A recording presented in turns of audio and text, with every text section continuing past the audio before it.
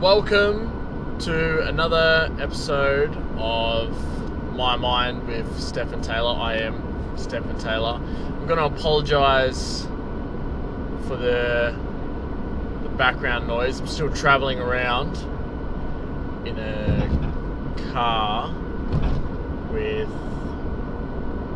It doesn't matter. So, last time we spoke about a lot of different things. I kind of left it not necessarily short of things, but I wanted to go back and talk about just the influence of TV and TV shows, and just how periodic timepiece TV shows, for the most part, are just really, really good. Like, there's a show on HBO, it still is on HBO, but it's not a new show now, called Boardwalk Empire with Steve Buscemi, and I know it's more of a period piece rather than a factual story. I would say a lot of the stories are factual, but it is glamorized and changed, so I guess the writers can have creative control over the character and make it a bit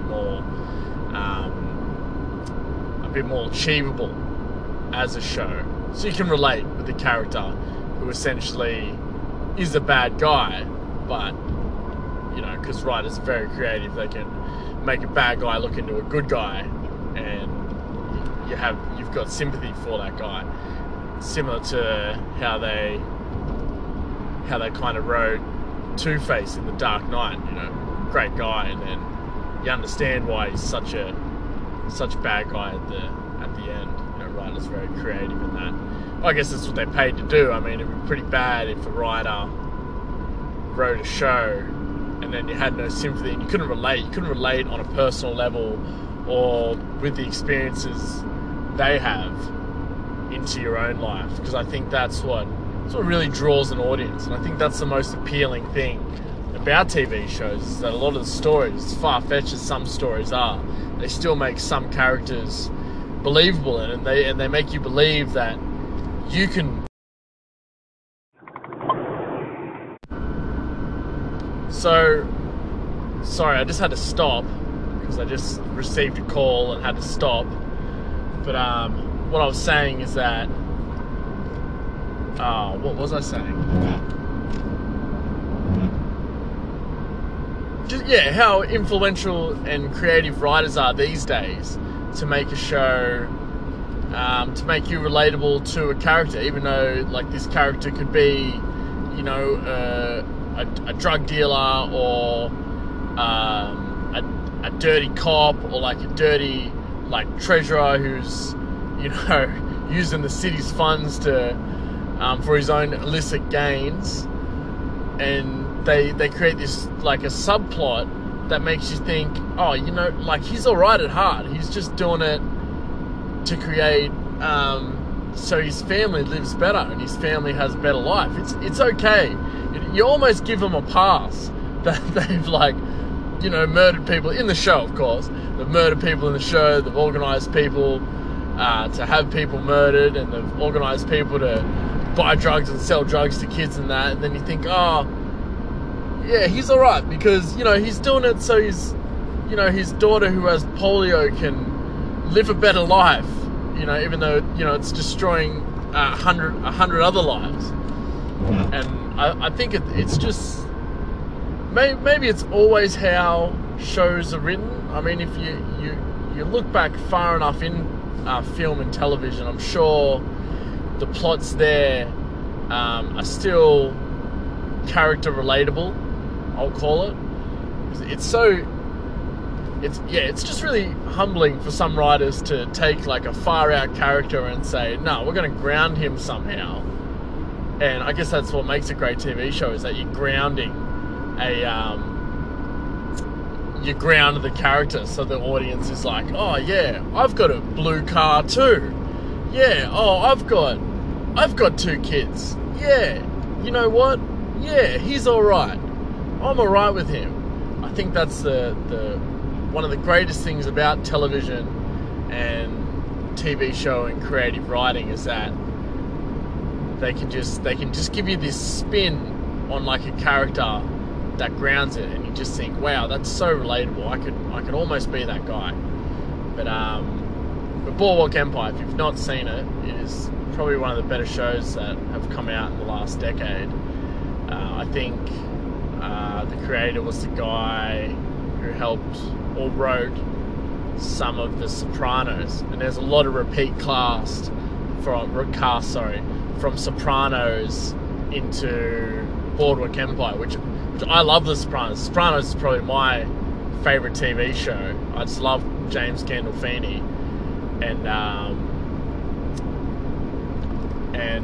Lorraine Bracco. I really liked Lorraine Bracco from like Goodfellas, and that's another one. Like Goodfellas, a lot of the cast, or not a lot, but like some of the cast from Goodfellas is in The Sopranos, which is like awesome. And then some of the Sopranos cast that's in Boardwalk Empire, and you know, there's like those little nods that they give you to say that, yeah, we acknowledge that they were a gangster in another TV show and they're playing a gangster now, you know, like it's so cool. But The Sopranos is, yeah, so I think Terrence Winter created Boardwalk Empire, and I'm pretty confident that he wrote a lot of the show of with David Chase, of course, who created The Sopranos. He wrote a lot of the shows with David Chase of The Sopranos. And The Sopranos is another one as well. It's like, yeah, he's this, you know, New Jersey mob boss, and he's got like, you know, all these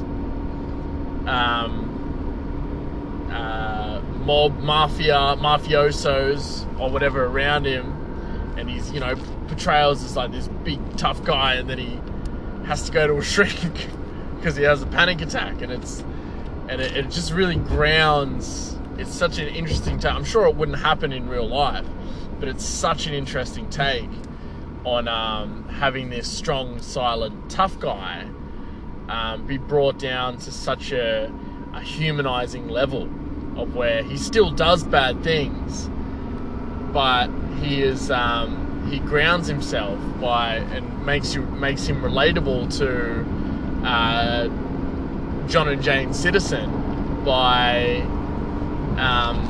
going to the shrink and talking about his problems, and he's talking about like his paths, and it's so out of character for like a kind of mafioso and that kind of role. It's like I think he says it in the show. He's like, I'm Gary Cooper, I'm the strong silent type, you know, like, and it's so good that a show like that, which is probably unrealistic, I can't say, but well, I wouldn't say, because I'm not affiliated or have ever been. The only mafia knowledge I have is through television and movies. I don't even claim to be an expert on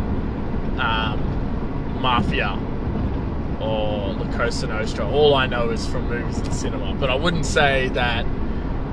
I would say that it's almost impossible that a mafia boss or an underboss or whatever it is would go to a psychiatrist, and then let alone have all this mafia that they play on it in the show and say, you know, I think Michael Imperioli's character, Tony Soprano, the main character, says to him, oh, you ever want to see shrink? And he's like, enough of this skinny guinea. And it's great. It's a really great show. And another thing, it just makes it so humanizing. All the characters have these little flaws that make them human, you know. And that's what makes great TV, really. I mean, it's all about having your characters relatable, in a sense. You got to find common ground. If you had a character that was so far out and unbelievable, it's probably not going to have a second episode, right? There's only going to be the one episode about this larger than life. I mean, you could probably bring me examples of a character that has had a show that has lasted more than one episode because he's so larger than life. I guarantee there is a show out there that I just don't know. But for the most part, I'll say for the most part, let's say 70% of television shows, they all have a character that's relatable, and the main character is relatable to their target audience, I would say. Yeah, definitely. I feel like video games they've got like a little bit more leeway for being a little bit crazy. I think it's almost expected that, depending on the genre of video game, that they do these larger than life things. I mean, because that's like, you wouldn't want to play a video game that is purely I guess people do, like they play The Sims. They want to play out their lives, how their lives could have been if they went to college and then went to school and then became an astronaut, and then they on the computer being an astronaut, I guess. So I guess there are games that portray life, but I would say for the most part, I wouldn't play a video game so I could pretend to do life. That would just be weird for me. I guess there are some games that do it, like Grand Theft Auto early days, and now you could do like the cab missions and you could be a firefighter and stuff. So I guess, those games. But then the story is so larger than life. Like, there's no way that story's true, right? There's no way that a mute breaks out of prison. I'm talking about Grand Theft Auto 3. There's no way a mute gets broken out of prison and then works for like 5 different organizations and then the mayor and does all this wild stuff and has this epic shootout with rocket launchers and heavy machine guns. There's no way that's like a true thing. Of course, it'd be interesting if someone did live that life. That would be pretty crazy. But I would say, so going back to the point, I think a lot of video games have to be not about doing the mundane jobs that we do in life. Like, you want a video game to be so far out and so unrelatable to yourself that you feel like you are that character. Obviously, I guess you would have some things that make the character like grounded, like he's got a girlfriend that he's fighting for, or he's trying to save his daughter. Well, it depends on the genre, maybe. Maybe it depends on the genre of how serious the story gets taken and how serious the character gets taken. If it was like, say, Doom, right? That guy is purely there to create havoc. He's not there to get a girl, have a kid at the end, avenge his brother, and then shake hands with a father he never met. Like, he is purely there for chaos, to murder demons. And, that's what makes that game so far out and really, really cool, is that, it's just gratuitous violence with a plot. Like, I feel like with Doom, the plot's secondary, the action is first, and that's cool. But say for like Grand Theft Auto, the latest one, number 5, they have all the, like, there's some far out characters in there that are 100% unbelievable, but there's the one character, Michael, that's, he's like got a struggling marriage and he's got 2 kids that don't like him, and he's in witness protection, and he's like got all these like character flaws, and he's like not a really likable character. I would say he's more unlikable than Trevor in the game. I would say Trevor is the most interesting person in that game. I would say Franklin is probably the least, because you've already had that kind of story play out in San Andreas. That kind of gangbanger makes it, or the gang member makes it big and is super successful, and then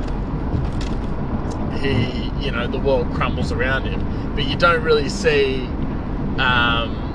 a character like Trevor. You don't see a character like Trevor that is playable, and that's crazy. And then with GTA 5, it's so dated talking about it, but it's still like a cool thing to talk about GTA 5, because it's just so, as much as it's of its time, it's ahead of its time. There's no way that, except maybe they're obviously Rockstar's next game, Red Dead Redemption, where they just took it all to a new level. You know, that was crazy. That game was crazy, is crazy, still to this day is crazy. I mean, you know, they do the cash grab every, I guess when you develop a game for 8 years, cash grabs are necessary. Like, you can't expect a game to take 10 years to develop, and then when they release like a DLC or they make microtransactions, you can't say, oh, it's unfair because I already bought the game, it should already have these things.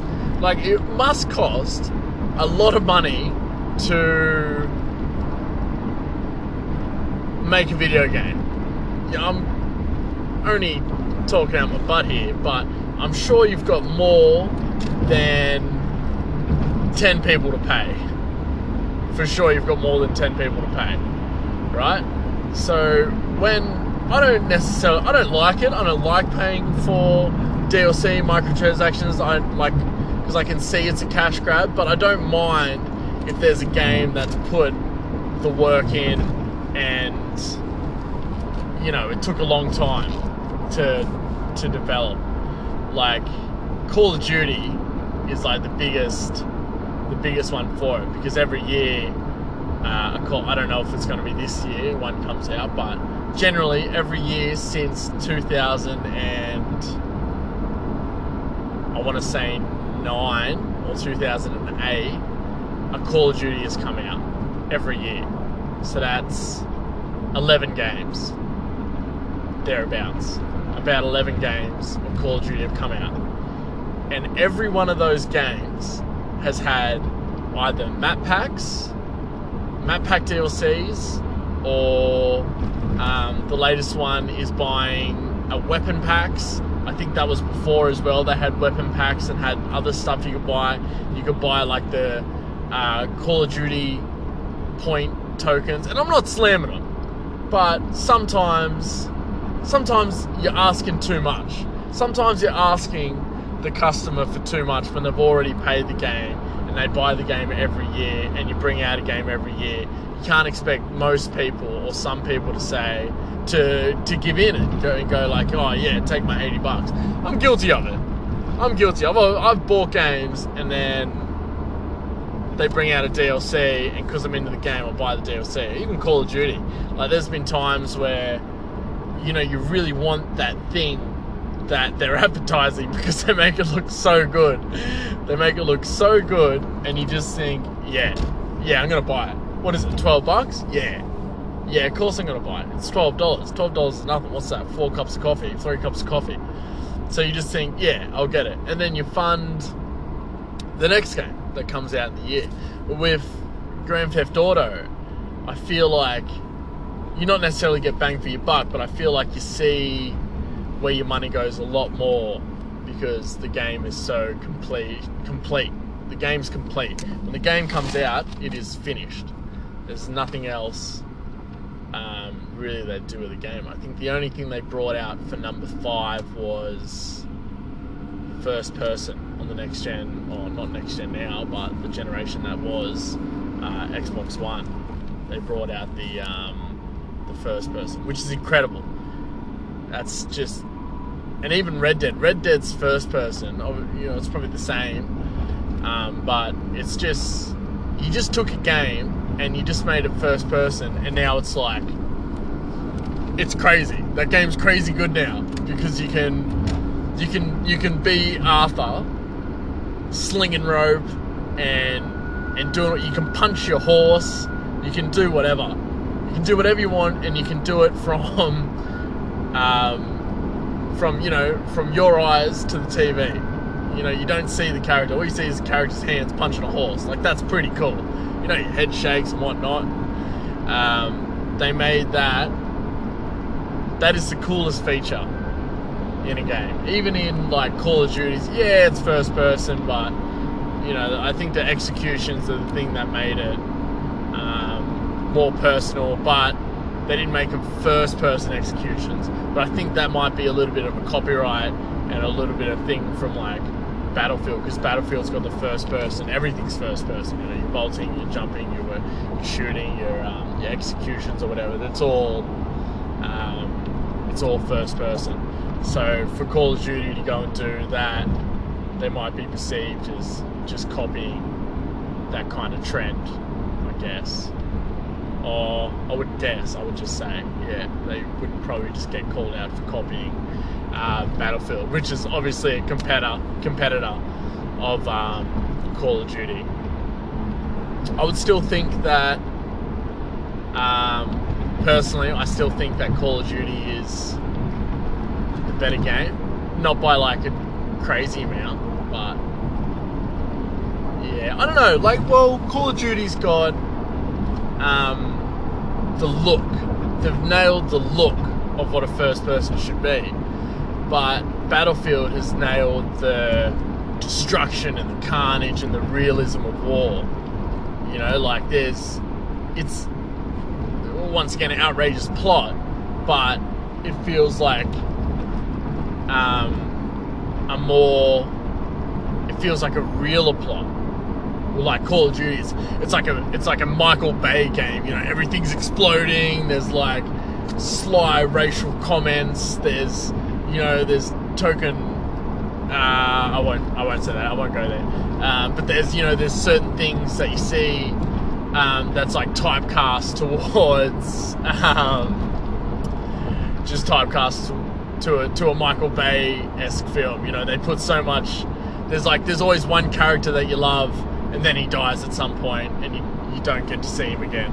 You know, it'll either happen, they either arc too early or too late. And by the time it's too late, you don't really care, and you can kind of see that they're going to die, or they build him up so high, and then they unfortunately pass. But yeah, in Battlefield, I feel like they just nailed realism. The realism of the war and just the feel. Like, it feels like a good game. Yeah, but I would still say I personally am more of a fan of Call of Duty, because I played Call of Duty more than Battlefield. That's the only thing I base it on. I would happily go and play both games, but Call of Duty would be more what I would play. Yeah, I would say so. That and not to say EA, to like sometimes they don't. I'll say sometimes they don't get it right, and sometimes a game could have just waited another year before it came out. This is only personal opinion, but I'll use Need for Speed Heat as an example of a game that should have just waited a little bit longer for them to fine-tune it, and maybe did a little bit more beta testing and kind of crowd like testers. I feel like the testers who tested it were just like, they were all hired by EA, or they were all like, I don't know. It was just so biased, like the testing, I feel like, because it's nothing like the first two games that are meant to be the rebranding of the Need for Speed. I think it's Ghost. Ghost is the production company, maybe. I'm just talking about it. I'm not accusing anyone. But everything feels like you went from like the first game to being able to drive really well, and the customization looks really cool, and you can do lots of decals and vinyls, and everything's really, really polished, and the grip racing is really good, but the drifting is like, it's okay, but I'm not really, it's not really that good. And then Payback, the drifting was like, it was the same customization, unreal, cars looked unreal, body kits, all that. They introduced like a different kind of upgrading system, which was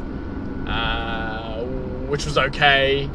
and then they made the drifting really, really good. I feel like they did a really good job. And the story for a Need for Speed story was like, yeah, it's not bad. Like, there's definitely worse plots to a Need for Speed game. I think Undercover personally was my least favorite Need for Speed story. But the plot for Payback was, yeah, it was okay. You know, you could kind of see it. You kind of see where they were trying to go and what they were doing, and it all kind of, you know, it didn't make sense, but it was good. It was a decent story. And then I'm only, I'll ballpark it, maybe 30% into it, and I don't like it. It's horrible. It's probably, it just feels like it could have been polished more. Like, the drifting is horrible. The grip racing is horrible. You brake and handbrake to try and do this cool power slide, and you just turn 90 degrees. Like, I don't know if I'm playing the driving game wrong. Like, it feels like I can get I'm an avid gamer, and I feel like I game pretty well for my age, and my reaction times are still like pretty good. But this game, I just can't get the cars to work for me. I tried going to manual, and I generally play Forza Horizon manual for the most part, especially if I'm doing like a drifting thing. I definitely put it in manual because you can control the RPM a lot better, and you can make it a lot smoother, and you can adjust the camber of the tires, and it actually matters, and the suspension. Whereas this one, you can have the camber, so your wheels are basically 50 degrees incline, and it doesn't matter. Like, that could be well, it feels like it doesn't matter, and you can have your car low as, and it doesn't matter. It doesn't count for anything. It doesn't like make you turn more or less. It's purely aesthetic, you know, like, it's purely just to look at. And the kind of suspension and that, like, yeah, it doesn't matter. So then I tried playing it in manual, and it was going okay, but then I just couldn't get it to hold a drift. And then, so I thought, I don't usually Google things. I like to kind of figure it out for myself. But I Googled it, and I had all the drifting parts that they'd assigned. The upgrade system is way better. They've definitely improved on that since the first one to Payback to this one. They've definitely made that better. You can put engine swaps in it now, and that's a cool thing. That's cool. Actually, I'll say that the one thing that did stand out to me that was cool is you can change your exhaust to be like really raw and aggressive and sound really dirty, or you can make it sound really clean and crisp. That's a cool thing. That's a cool little add-on. That's like a gimme. I feel like that shouldn't have been like a key talking point, but it is a good point that they have put in there. It's like a little nod to how you want your car to sound and that kind of stuff. But then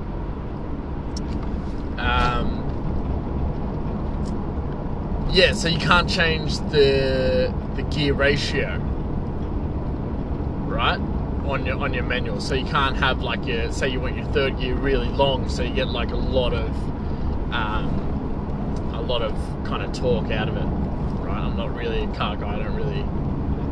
I understand it on video games. I don't understand it in practicality in life. But yeah, so you know, you can't really drift it properly. But the thing, so I Googled it, and the thing that I found out was that you don't put the drifting suspension on and the drifting differential. You put a different one to make you drift, and now the drifting is like more bearable. But why would you make it so the drifting components for like the drifting kind of build you want to do doesn't really work? And I'm at like, it shouldn't be that you get to the very end of the game and you can fully build the build that you want. You should be able to progressively build the build, whether it be like an RPG, you know, multiplayer RPG or whatever, you should be able to have the components so you can pull off the build and the character or the car that you want for like your first, say, 8 hours of gameplay. Because essentially you grow attached to, personally speaking, I grow attached to like my character. If I have to start my character again because I've made wrong choices, that sucks. That sucks a lot. I hate that. I hate getting all the way through again. It really happened with Fallout 76. I started making the wrong choices in my my skill build because one of my close friends was doing a kind of build, and then I started doing the same things he was doing, but then I realized that's not what I wanted to do, and then I can't take it back. So now I spend the next 10 levels trying to get my build back on track for what I wanted. So it really like threw me. I haven't started again. I don't think I will. But I had to readjust my whole gameplay because that's not how I wanted my character. And then so you shouldn't have to get to, say, I'll use an example, level 50 to have the build you want. You should be able to get it, halfway through and then be happy to add on to your build. And I feel like that's what Need for Speed Heat did. It feels like you have to complete the game. I haven't completed the game, but it feels like you have to get to the very end of, there's always a point in the game where you can buy everything and get everything. I feel like you have to be at that point in Need for Speed Heat to start making builds work for you, which that sucks, and it shouldn't be the case, and I really don't like it for that. So I feel like EA should have just maybe fine-tuned that aspect a little bit more. Or maybe I'm just rubbish. I'll happily accept that too, because I'm probably not going to play it again. So I'll happily just bow out and say, you know what, maybe I'm just a rubbish player on Need for Speed Heat. If that's the case, that's fine. If I can't make it work, then, that's fine. I'll happily accept that. So, that's what I think of that game. I'll tell you, a game that I'm really looking forward to is actually Cyberpunk, the game that's been pushed back more times than someone in a mosh pit. It's been pushed back so many times. But at the end of the day, it doesn't matter, because the game is going to be, fingers crossed, it's going to be perfect. It's going to be the game that everyone plays, like Witcher 3 did. I don't think Witcher 3... I think Witcher 3 had the massive following, but people still didn't really... not necessarily get it, but people didn't want it. No, I won't say that. It's just like, I feel like it got a lot better after, like, when the Game of the Year edition came out. I feel like a lot more people bought into The Witcher after that. I bought it I played it when it came out, and then I got the Game of the Year edition because I wanted a disc, and I wanted the and then when I bought it, I wanted the DLC. That another game I'm happy to pay for DLC for is The Witcher. That is that's probably my favorite game in the last. Witcher 3 Wild Hunt, that is definitely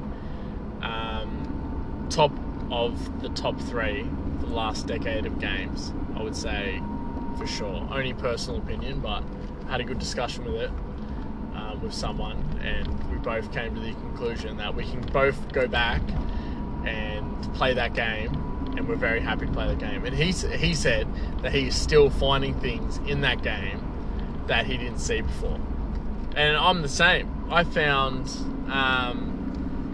I was just looking for something, and there's like a little nod to the Game of Thrones episode where the Peter Dinklage's character is in the cell on the cliff, and there's like a little skeleton, like he was it's like a little nod, and I found that like purely accidental. I thought that is crazy. Like, they obviously put that in after like the Game of Thrones episode about it. Like, that's so cool that they put that, like, they always put like that little Easter egg. Games are really good for Easter eggs. They put the Easter eggs in, and people get all giddy about it. That's why it's a really going back to what I said on the last episode, is that games have just come so far since I was young. I remember when a story back then would go on for days. I mean, I played after school and I played on weekends, and it just felt like, I was never going to finish this game. You know, it just went on for so long. And then you go back and play it as an adult and you finish it in 4 hours. You know, like a game now takes me, I reckon, campaign, no messing about, between 8 to 10 hours. Unless I struggle. Unless I really push myself, I reckon 8 to 10 hours I can spend on a video games campaign. And all the other stuff for some games feels like null and void once you've finished the story. Some games only make it feel like you should just play the story and you can do the side missions to make your story experience a little bit better. But yeah, some games it's, you have to, I'll use Witcher 3 as another example, you have to do like the monster contracts and like the side quests. Like, if you want to be the best Witcher you can be and have all the mutations and do your build, that's a game where like the build matters, and you can have your build at an early stage. You don't have to be whatever the max level is. I don't think there is a max level actually, but you don't have to be level 70 to finally finish your build. Like, you can have your build by like level 20 and then add on to your build to make your character a lot better. And shout out to who made Witcher? CD Projekt Red. I think they're Polish. Anyway, that's great game, perfect game.